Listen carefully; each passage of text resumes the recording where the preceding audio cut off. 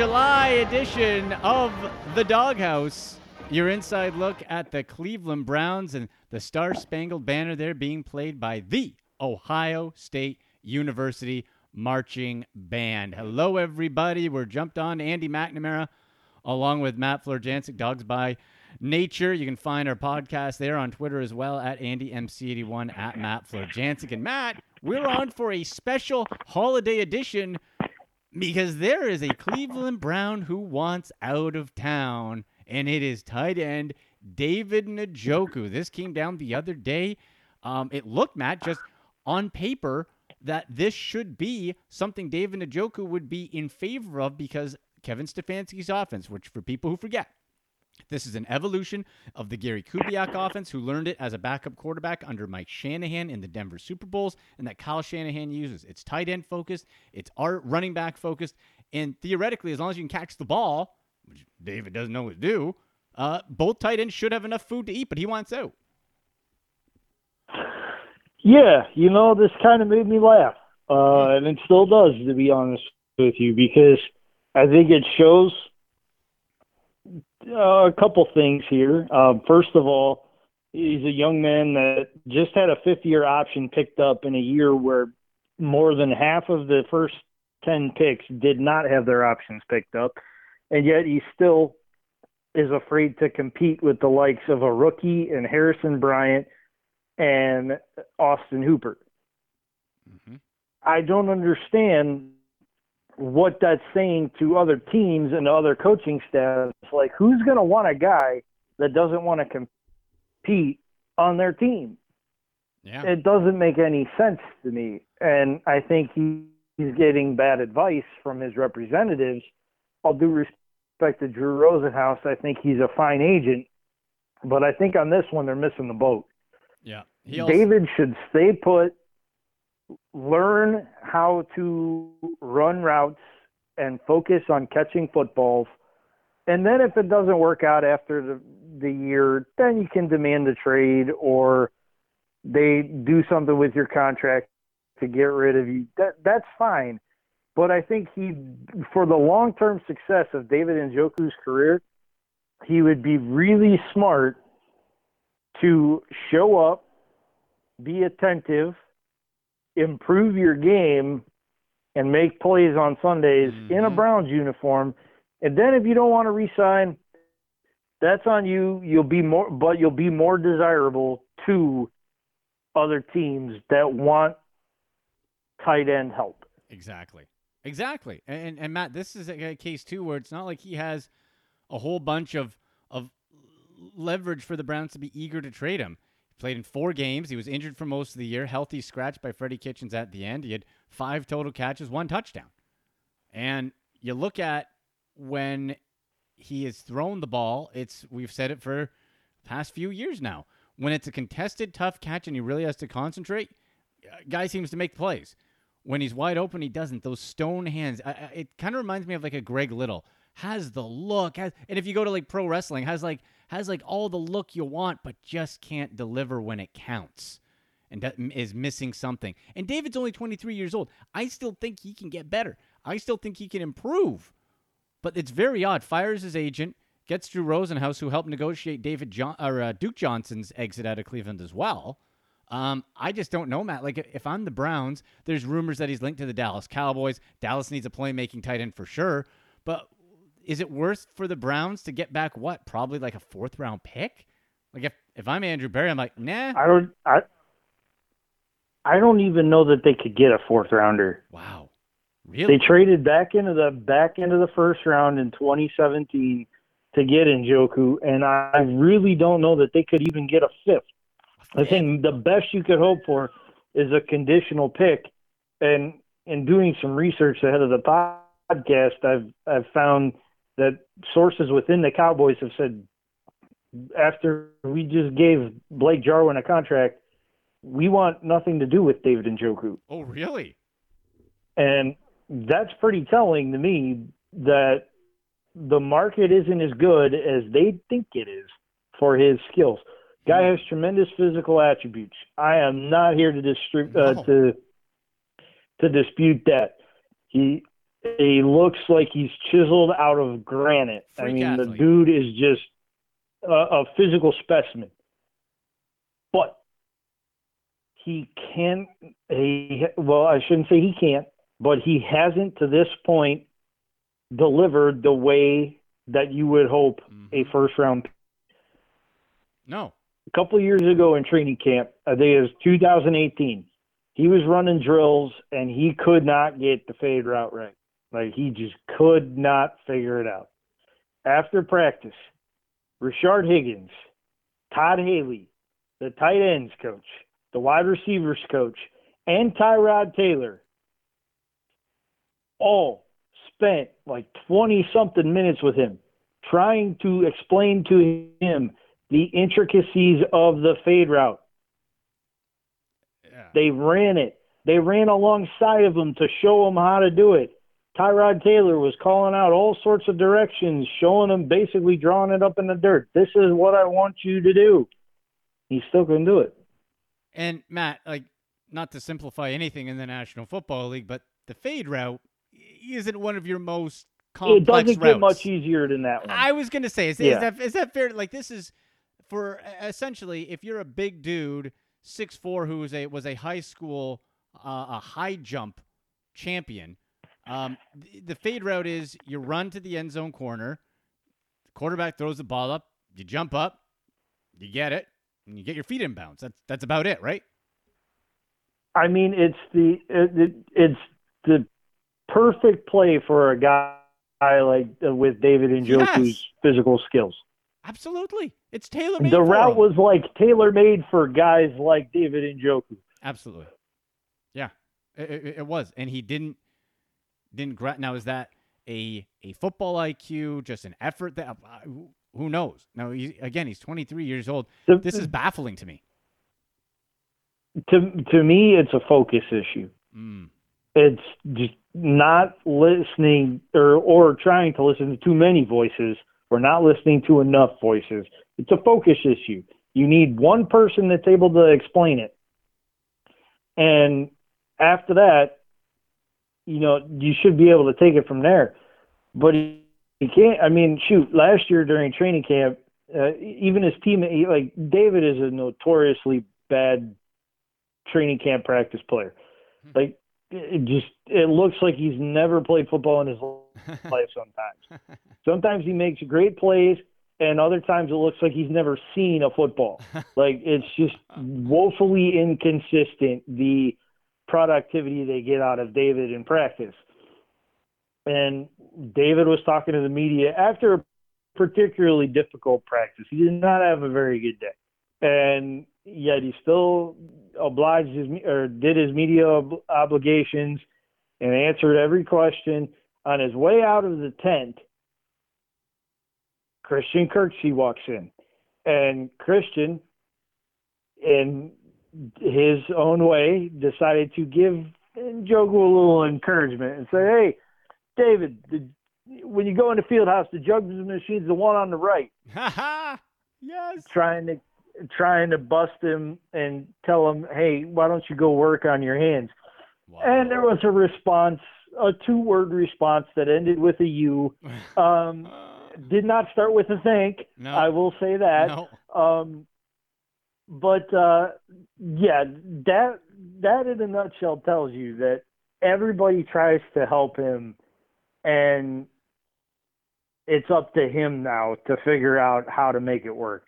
Yeah. Well, and if he can't, then he's going to be another guy that bounces around the league for a few years because of his physical attributes until until people understand what he does and doesn't give you, and then he'll wash out. Mm-hmm. They'll fade away, and that's it. Now, the one benefit I think maybe, Matt, for the Browns here is he's still on his rookie deal. The 5th-year deal is heftier financially, but if you're a team that thinks you can get something out of him, the 5th year is going to be a bargain if he turns into a top tight end with the projection and ceiling. You have that, but yeah, like Dallas, like, Matt, why do they need an extra body? You got Amari Cooper, CeeDee Lamb, Michael Gallup. Jarwin to me is just a guy, but they obviously see something like him. Oh yeah, you got that old Buckeye Zeke Elliott. And Dak Prescott's pretty damn good too. You don't need David Njoku. Why would you spend extra money No, on a tight end? no, you don't, and that's what the sources have told. I think it was Sports Illustrated who quoted the sources saying basically we have no interest in him. We just spent all this money on Jarwin. We have other playmakers. We have other needs to get done before we worry about depth at the tight end position. Yeah. I'm with you. If I'm David Njoku, come in, ball out, show that you belong and that you're ready for a big contract, and whether that's in Cleveland or elsewhere, cool. But you're coming off of a 4-game, 5-catch, 1-touchdown season for 41 total yards. You want to negotiate, bro? Come on. No, and it does the Browns no good at this point to make a deal to appease him because you're going to get pennies on the dollar. And this organization is not going to make a deal like that with as many guys as they have in the front office that are very intelligent, well-educated, love draft picks, good overall people. They're not going to look at this and say, hey, we're going to take a fifth for a guy that we traded back into the first to draft just 3 years ago. No, not at all. And for disappointing for David to hear that about David Njoku because of the upside and because assumingly Austin Hooper would be the main focus, so you'd think maybe some lesser coverage on him. But if he's not here, look, here's the thing, folks. Whether it's for regular football, fantasy football, you follow the money, you follow the contract, you follow the draft pick. Austin Hooper was paid a lot of cash by the Cleveland Browns to be brought in. He wasn't being brought in for just a fun little supplemental piece. In 13 games, he had 787 yards, 75 catches, 6 touchdowns. Guy, 6'4", 254, chain mover touchdown. You put that over a full season, those 3 extra games, Matt, we're talking about a 1,000-yard guy. And in this offense, if I'm looking at Austin Hooper, and again, I'll take a fantasy football slant to it for a sec, is once you're through in your draft of the Travis Kelce's, George Kittle, Zach Ertz, maybe even a Darren Waller type, Austin Hooper is right there. And boy, I think in this offense again, which is, because you look to the Kyle Shanahan offense. Who gets most of the balls? It's George Kittle. And the running backs. Austin Hooper's going to be in for a big year. So you do that, and then you work in. All of a sudden, Harrison Bryant gets moved up maybe a little faster than we thought, but maybe he gets more exposure on the field and develops into that number 2, maybe like a Dallas Goedert on Philly, who complements Zach Ertz. Yeah, I could see that playing out, especially if Njoku pushes it even further and says, I'm holding out till I get traded. And I think Bryant's going to be right there as the number 2 option. And he comes in with a hell of a pedigree, over 2,000 yards receiving in college, the first non-Power 5 conference tight end to win the Mackey Award ever. Like, he's got a good pedigree. And if given the amount of reps in training camp that a number 2 tight end would usually get, I mean, shoot, it's not inconceivable that he could be right there in the mix for a number 2 role. Like, you work him in. He's got all the physical attributes. He's got the productivity that you want to see, and he'd be a good complement for Austin Hooper. He's going to be hungry. And the thing is, the Browns have so much talent on offense, it's not like you got to even push them because you got Kareem Hunt. You can slide in for slot work. Of course, Odell and Jarvis and Hollywood, and then Hooper and Chubb. Like, you have enough weapons where you can ease him in and feel comfortable that you don't have to force it because, oh no, we don't have anybody else. Like, this for Harrison Bryant might be a good thing. And, hey, David Njoku, you know what, man? Hope you get your head straight because when he's on, if he can get that skill set up, that makes the Browns extra scary. But if he's not, like, I'm comfortable with Harrison Bryant coming in. Yeah, I would be too. I think a lot of work has to be done on David's part to show that he has improved. And if he comes out for the 4th straight year and say he does show up to training camp and he looks like he's looked the first 3, the coaching staff's going to look at him and say, yo, dude, you've had 4 years to figure this out. Like it's time to make a move here. Like either you continue to work and you try to figure it out, or we got to move on because this isn't working for us anymore. No, not at all. It's up to David what he wants to do. Yeah. Does he want to be an NFL tight end, make a lot of money, set his family up for at least a generation? Does he want to do all that? Okay. If the answer to that question is yes, then you got to put in the work and you got to focus on your craft and be willing to improve. You can't just expect to show up and say, I look like a Greek god. I am ready to go for an NFL team. That's not how it works. No. And you he should know have that. to be able to do the work. You have to prove to these coaches that you're willing to put in the work, that you're willing to improve, and that you show some signs of that improvement. Otherwise, you're no good to them. Yeah.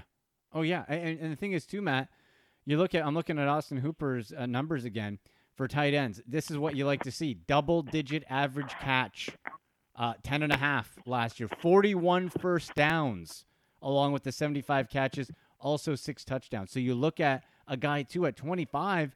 Tight ends are players that can really hit their stride when they hit the 26, 7, 8, 9 mark. So this is Austin Hooper, who balled out the last couple of years and who's just hitting his prime. Like, okay, Njoku, I'll lean on Austin Hooper and the new guy and see what Bryant has in store. Like, that's just where we are. I'm very excited about Austin Hooper joining this team. The question, of course, Matt, is going to be, with the virtual workouts, now Austin Hooper went down, worked out with Baker. That's initiative, right? We like that. It's going to be fascinating to see if the season does start on time, what timing is like, not just for the Browns, but across the NFL. Like, we could see a whole 4 to 6 weeks of the season look like preseason sloppiness. Yeah, especially because the focus is going to be more on practices and less preseason games, so you're going to get less reps for guys, which hurts somebody like Harris and Bryant, but it doesn't do David and Njoku any favors either. Mm-hmm. No. Like, you have a very finite window now to prove what you can do. Training camp rosters are likely going to be cut from 90 to 75 or 80, somewhere in that range, because of concerns about bringing in too many bodies and the exposure to the coronavirus and all that stuff. So when you factor all that in, like, this is going to be a weird year, but a year for guys to rise to the occasion, who put in the work, make the sacrifices to be better at their craft. And I just don't see how his agents and representatives think this is a good battle plan for him going into this unprecedented season. Yeah, it seems like a mistake. Other news that's been floated around, seems like it has died down in last couple weeks, though, Matt. Jadeveon Clowney still out there. The reports of he wants more money, doesn't want to come to Cleveland. Personally, I hope he does not come here. This just screams another Jamie Collins situation where a guy just wants to get paid and isn't going to give two craps about it. I'm fine not having Jadeveon Clowney. I'm with you on that one. This is a guy that has a history of work ethic issues. Mm-hmm. A lot of talent, decent production in the NFL, but if he's willing to balk at $15 million a year for a 1-year prove-it deal, that's a hell of a 1-year prove-it deal, by the way. Yeah, yeah. Then I don't need him on my team. I'll roll with Myles Garrett and some of the other guys that they got up front, Larry Ogunjobi and Sheldon Richardson. I mean, Sheldon can play inside or out. Yeah, Larry, I don't know, has been given much chance to play on the edge, but it's not like he couldn't do it. They've got plenty of talent up front. Yeah, adding a guy like Clowney makes a whole world of difference, but if he's going to be a malcontent and be just here for the money, that's not what this franchise needs right now. No good franchise has guys that are just hanging around for the money. Patriots never had that problem. No, No, they absolutely didn't. And so, yeah, that's really outside of the Njoku stuff, Matt. It's now just sort of cross your fingers, hope the Browns stay healthy, and that everybody gets to camp on time end of July, right? Yeah, we're kind of in uncharted waters here. A lot of coaches have been telling their staffs, "Hey, be ready to go as soon as July 18th. This thing could blast off, which would be 2 weeks from today." Hmm. We don't know what the fall is going to look like. We don't know if there's going to be advances towards a vaccine for coronavirus. We don't know if we're going to have a resurgence and have the second wave, which is supposed to be worse than the first one. Numbers are spiking all across the country. Arizona, Texas, Florida, California, Ohio's had bad numbers. Tennessee has had spikes. Chicago's banning people from coming in and going about their business until they go through a 2-week quarantine. This is a situation that's unprecedented in our lifetimes, and we're all kind of just flying blind. It's good to have that goal that by the end of the month, yeah, we might be in training camps, but we might not be in training camp until September. And then we push the season back 6-8 weeks, starting mid-October.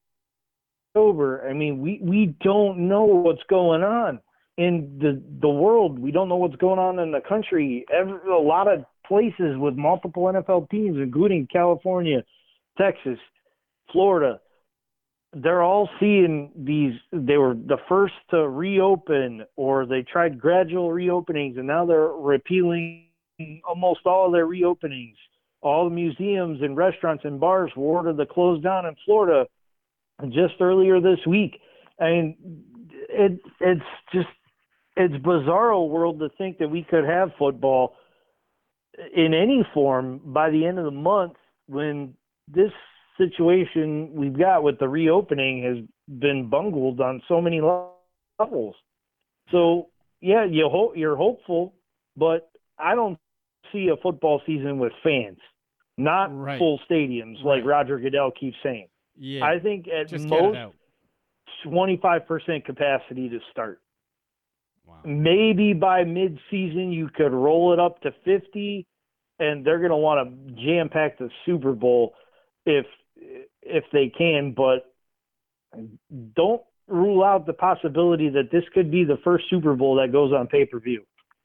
Wow. Okay. Or, well, I guess that's how I'm dating myself. That's how old I am. I go back to the pay-per-view days. I think it's called on demand now. Right. The old wrestling days where you buy the pay-per-views. I missed on demand. Yes. Fair. Yes, that. I'm not sure that might not be a possibility here. Think about this: if 1 billion people watch the Super Bowl, and they charge $50 a head to watch the Super Bowl, and say you're having a party of like 20 people, so say 250 to 500 million households buy the Super Bowl at $59.99 or $69.99 or $100 a crack. The NFL is going to make out like a bandit on this one. Well, that's, you know what, Matt? And if anybody knows how to make money, it's the National Football League. In a multitude of ways, yeah. I just want football back. Fans or not, just give me football. It would offset everything that they would lose from live attendance, from merchandise sales, from Fan Fest tickets, from autograph signing tickets. It would offset everything if they put it on demand. That's interesting. And took it off of free TV. Well, all right. We'll track that. Interesting take there, buddy. People can find your work on Twitter at Matt Florjancic and Instagram at Matt Flo Sports. You can get me fantasy football time, baby. We're getting ready. We're prepping. Team by team fantasy football previews. You can get that on Twitter by me at AndyMC81 at AndyMC Sports. And Sunday mornings, you can stream online, Fan 590 and Sportsnet Radio, the fantasy show. So good stuff, Matt. Well, hey, if Njoku gets traded or any other news, we'll jump in. But otherwise, next time up, we'll be hopefully getting ready for training camp. Yeah, man, I'm looking forward to it. I hope we have football in some kind of form this fall, whether we're able to attend or not, whether the borders have opened up or not, whether my buddies from up north, my family from Toronto and Pickering and Cordis and all those places are able to come down and watch a game with us.